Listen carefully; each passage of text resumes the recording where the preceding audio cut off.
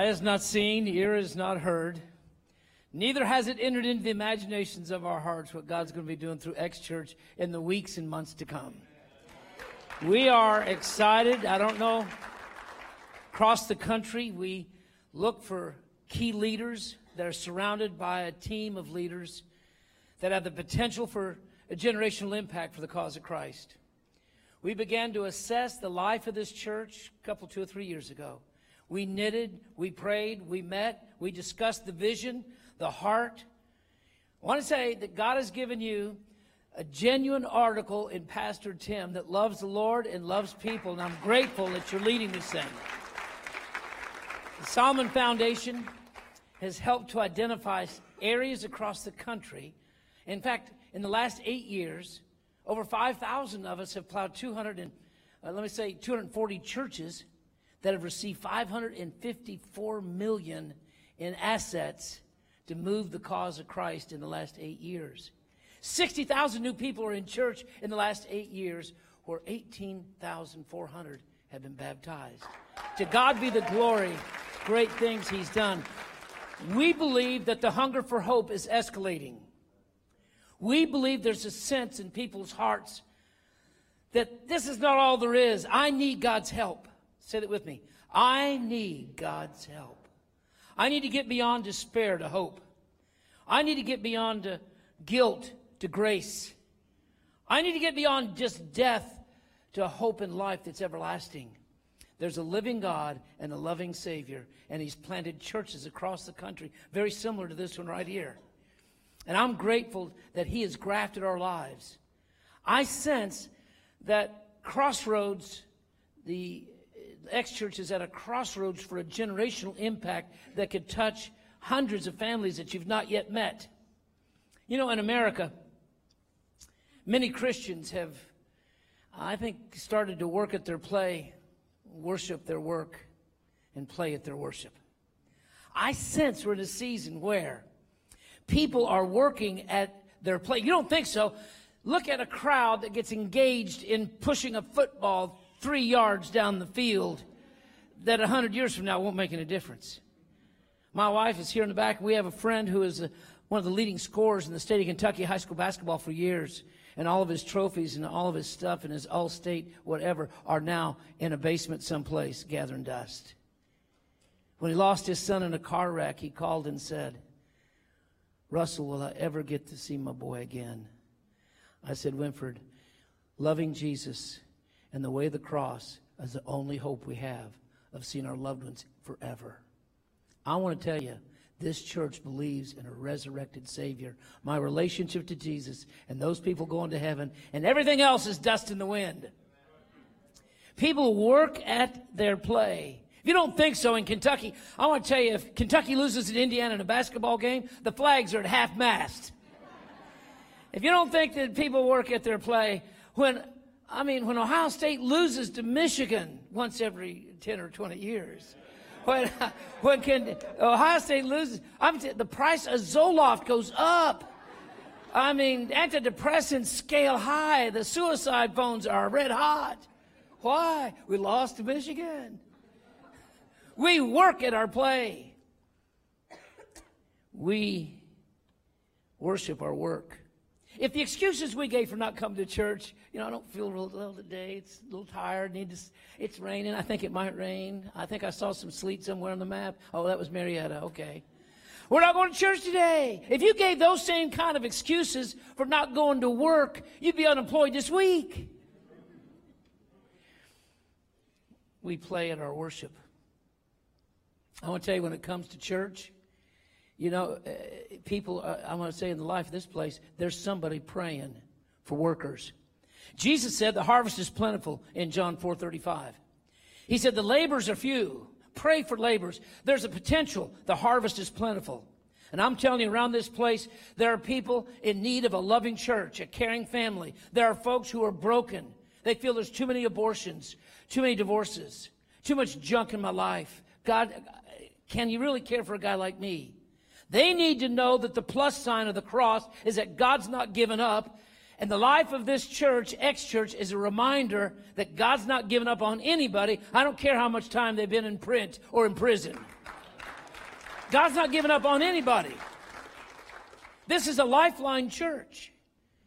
I'm grateful to God. He says the potential, the problem's not enough servants. Pray for laborers. Somebody's praying for laborers. A little after 7 o'clock this morning, there are people here gathered. Somebody's praying for workers. They're gathering and preparing. There's a network of volunteers knitted to the life of this place that's amazing. Greeters, parking lot, helping with the children's ministries. What's going to happen when we get a tool that's close to that 4-lane out there and they have a foyer where people can actually commune? I want to tell you, that foyer is like a gallon of gold in a quart jar out there. It has a lot of love and fellowship, but it can't stay there long because there's too many folks. We're going to get you a foyer where there can be some community. We're going to give you some parking. You don't have to climb Mount Everest to get into the church foyer. Man, I want to tell you, you better be doing your aerobics to make those last 10 steps. We're going to give you access. We're going to look at times where people can even come with walkers and wheelchairs. And those are grandparents who've been calling their grandchildren all week long saying, meet me at church at X church. Now, I'm grateful for what you're doing on behalf of 5,000 investors who are plowing funds and life and love and are praying for you. Pastor Tim, you may not know this. There are dozens, maybe even hundreds now from the Solomon Foundation who are in fact listening to your podcast. They tell me about it from Denver. Messages I may have missed, they got. They're in their running places. They're in their weight rooms and their whatever, and they're telling me they're listening to X church. The impact of the life of this church you're not going to understand until you get to heaven. The full harvest of changed lives is going to be the thousands that are impacting tens of thousands. We think you've only just begun. You workers and servants, as you're praying, you're loving and you're praying. The next generation is going to be not only what are you doing in the life of the church, but who you're training. Who are you equipping? Who are you mentoring?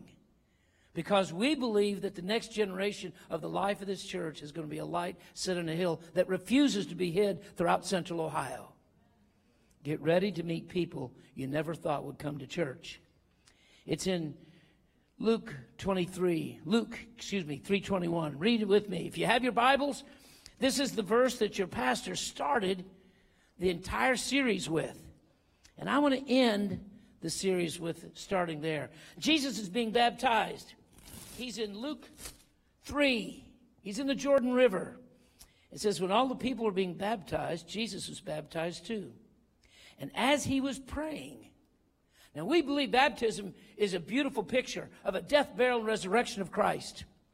We celebrate with him that we believe the tomb and the womb, the tomb that buries the past and births a grace of the future. Notice he says he was baptized and heaven was opened up. And the Holy Spirit came upon him in bodily form like a dove. Prayer leads to power, the power of God's Spirit. Look over in chapter 4. Jesus, full of the Holy Spirit, left the Jordan. He's led by the Spirit into the wilderness. Prayer leads to the power of the Holy Spirit because he's getting ready for a season in this passage of temptation. Why do I need to pray? Why do every single one of us that breathe a breath need to pray? Because there's going to be seasons of temptation, trial, and opportunity. I will not be effective to overcome, to become in the face of temptation if I haven't prayed up. If I haven't prepared to meet the enemy, to say, greater is he that's in me than he that's in the world. Satan, get thee behind me. Say it with me. Satan, get thee behind me. Jesus said those words. We need to say those words. Note something. Temptation, trial, and opportunity. Will I meet that opportunity and be effective? Will be determined by the level of my prayer life. The life of this church, your prayer life today will not sustain you for the opportunities that are yet to come. Get ready today for the harvest on the horizon. The harvest is plentiful, the laborers are few. Potential, problem, not enough laborers. Pray ye for servants. Pray ye for people who can make a difference. In the life of this church are those who can make a difference. Now, I'm reminded of years ago, I was raised in eastern Kentucky, and we had some stories about preachers after the Civil War. There's heavy unemployment. Some of them, in fact, a couple of guys got involved in preaching as sort of a scam against the church, and they were very good at it, I might add. In eastern Kentucky, these guys were stealing horses.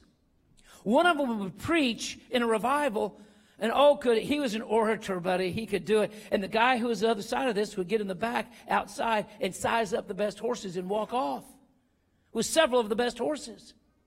The story goes that he preached longer up here, he got further away with the horses. Now, a few years later, they got caught up with these guys.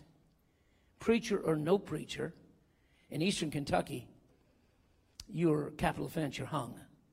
They caught these two gentlemen. They're sitting on the horses, noose around their neck. As the story goes, they went to the first one and said, "Sir, before we hang you, do you have any last request?" He said, "Yes, as an act of repentance, I'd like to preach one last sermon." They said, "That's a fair request." They went to the second preacher, and they said, "Do you have any request?" He said, "Yes. Would you please hang me first? I've heard him preach before."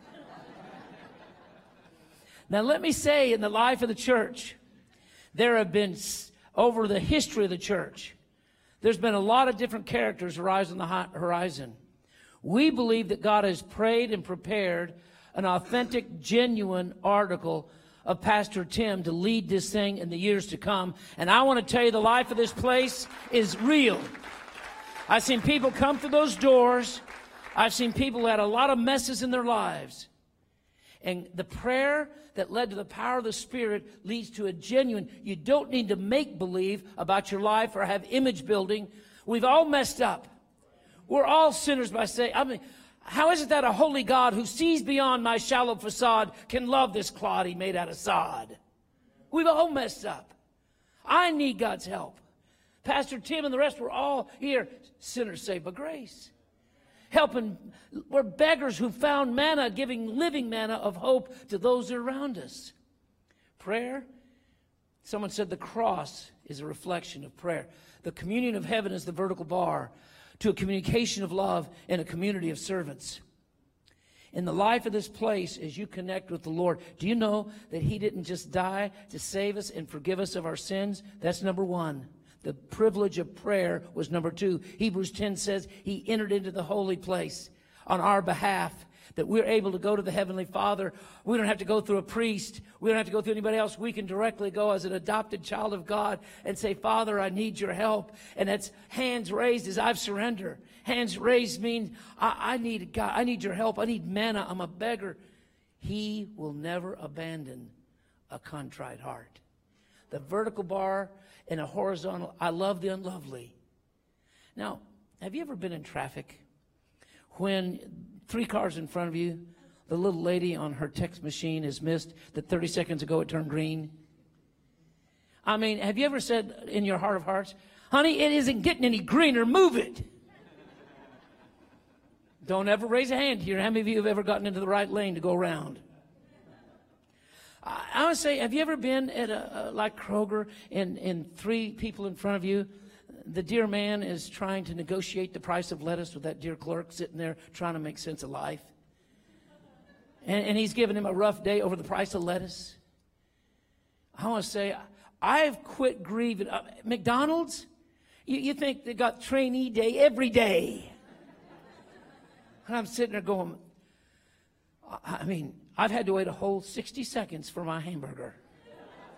If you have to wait 3 minutes, it's cruel and unusual punishment. No, I've learned to crucify my selfishness and my pride in these moments. Do any of you all deal with pride? Any of you all, don't raise your hand here. None of you wives go like this. Husbands, do not do this. Let me say, I'm speaking to you. Would you please note, in that moment, crucify and start praying. In traffic, pray. When you're going by BrewDog and going by that new site out there, just don't drive by all that construction. Pray over that construction. You become a walking cross, the communion of heaven. And when you come in touch with somebody, what happens? That person is leavened by the grace and the peace and the joy and the hope that's within you. I had a dear friend a while back sent me a text and just said, "Breathe." He's here this morning. Sent me a text, "Breathe. Hope you're breathing deep."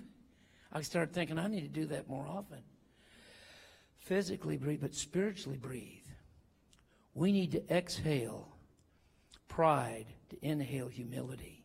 I need to exhale fear to inhale courage. I need to exhale lust to inhale purity. I need all of us to exhale bitterness to inhale grace.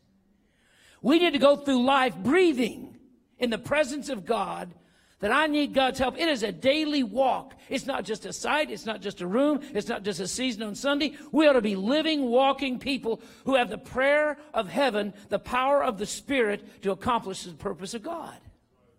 And every moment of every day, He will raise up circumstances that you never dreamed of. Prayer, power, purpose. I was in the middle of Lancaster with friends of mine. We began to pray over neighborhoods, about 10 neighborhoods. Pray and walk, meet and greet, stand and shine.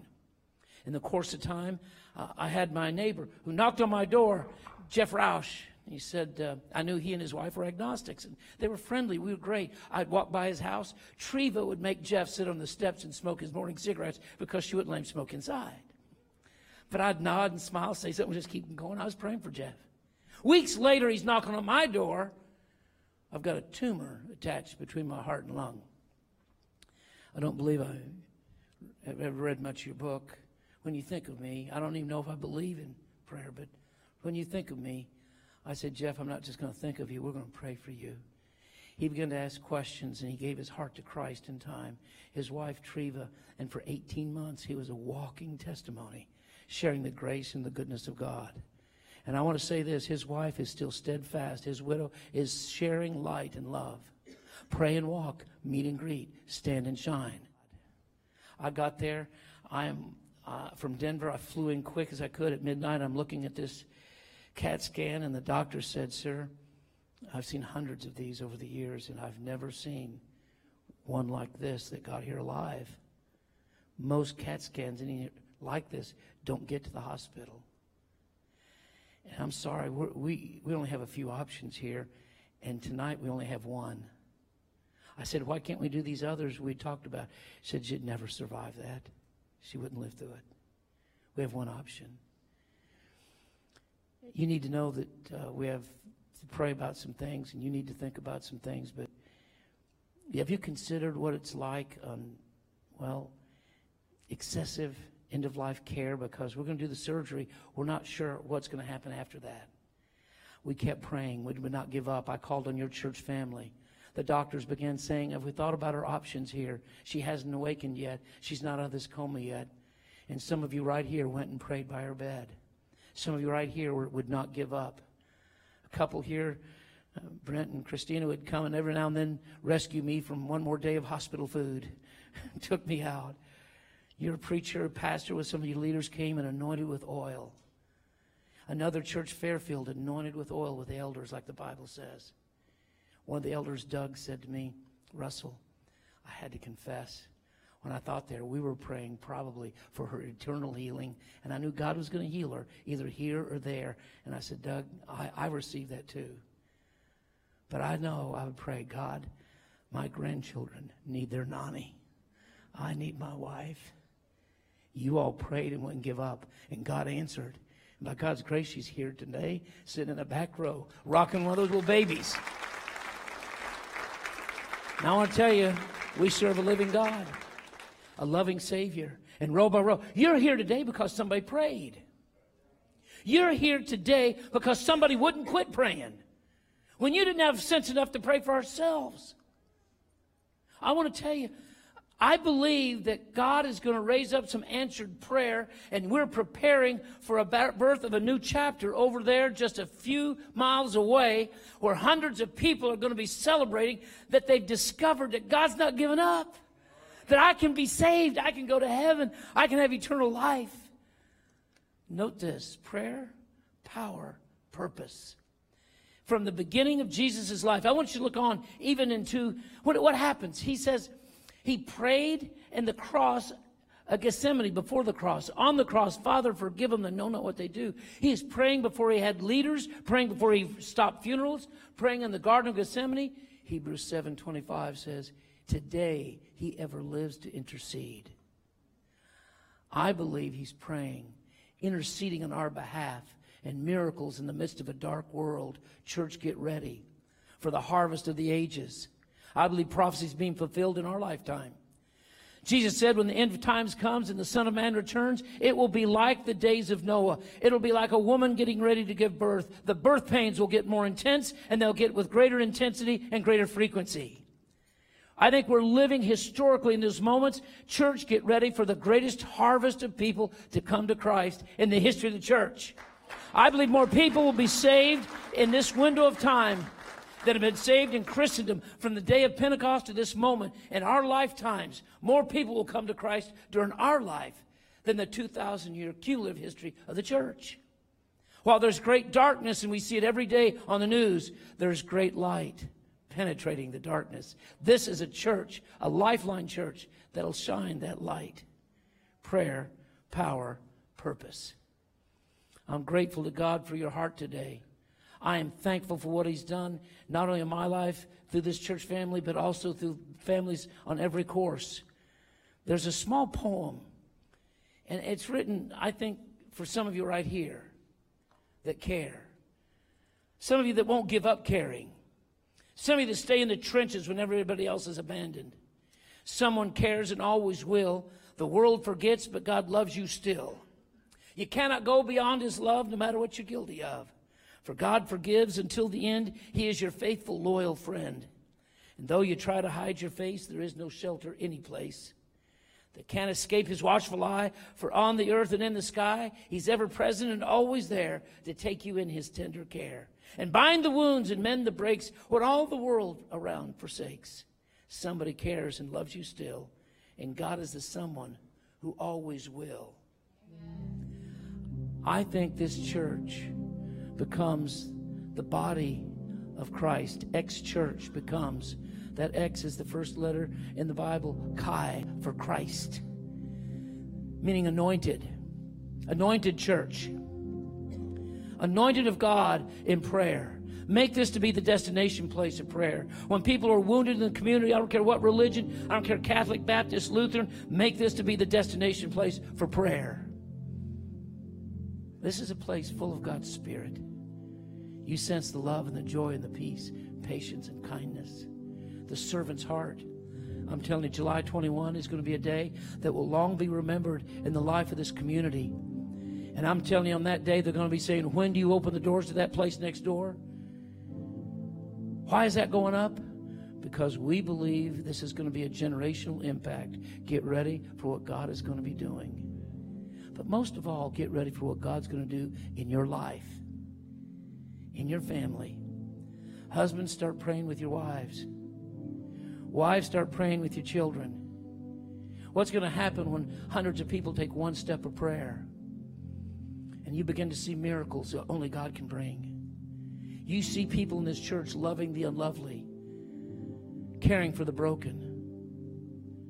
I close with this story. Jim Launce. James Launce was the the Speaker of the House for the state of Ohio. He was a state representative from Lancaster that most people, they don't even remember.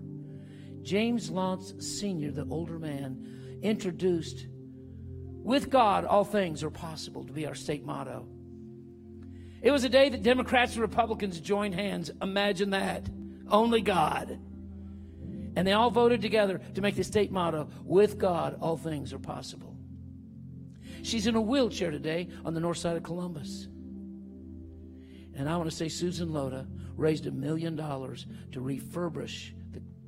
She's a lovely lady, loves Christ. She's in a wheelchair, confined, can only move part of her head. She raised $1 million, and she said, I only want one thing, our state motto, embedded in concrete, bronzed, that it can't be moved in the center of our capital. With God, all things are possible. Say that with me. With God, all things are possible. What most people didn't know is that James Launce had a son, Jimmy, who was an alcoholic. Went through drug addictions, went through wives, went through families, went through everything else. And he came into my office one day, and boy's college educated, he's bright, skeptical, had all the... I said, why are you here? He said, because I need hope. I've tried everything. I just need hope. Jimmy, weeks later, came to Sunday morning with Saturday night's liquor still in his breath. He was still very sober, but he had the aroma of Saturday night. He he came forward and gave his life to Christ. He didn't know he only had about 6 months to live. You see, God forgives our sins, but sometimes allow the temporal consequences to stay with it. The cirrhosis took him. But on that day he gave his life to Christ, out of the back came James Lantz, stepped forward. The entire church had no idea that the one man who spearheaded was now experiencing, with God, all things are possible. Say that with me. With God, all things are possible. At Jimmy's funeral, I shared the resurrection hope. Romans 8:11. Do you not know that the Spirit of God that raised Jesus from the dead wants to give life to your mortal bodies? He doesn't just want to resurrect our dust and give us heaven. He wants to resurrect us in ministry today. The resurrection power is ours today to love the unlovely, experience fruit we never dreamed possible. Bow your heads with me if you would. Father in heaven, I pray for those here who maybe have thought it's impossible for me to ever get it right. And God, I need your help. I'll never get it right. I need your help today, God. I pray that you'd be with every family, that grace would abound, new mercy, fresh love, a baptism of hope, that celebration would become contagious, gratitude would happen. Father, may workplaces be changed because there's change agents who pray to become encouragers, and that people around them in every direction are now improved in their efforts because of a change agent full of Jesus. May prayer, power, and purpose be woven to the tapestry of this church. God, we love you. We thank you. We're grateful for what you've yet to do. In Jesus' name.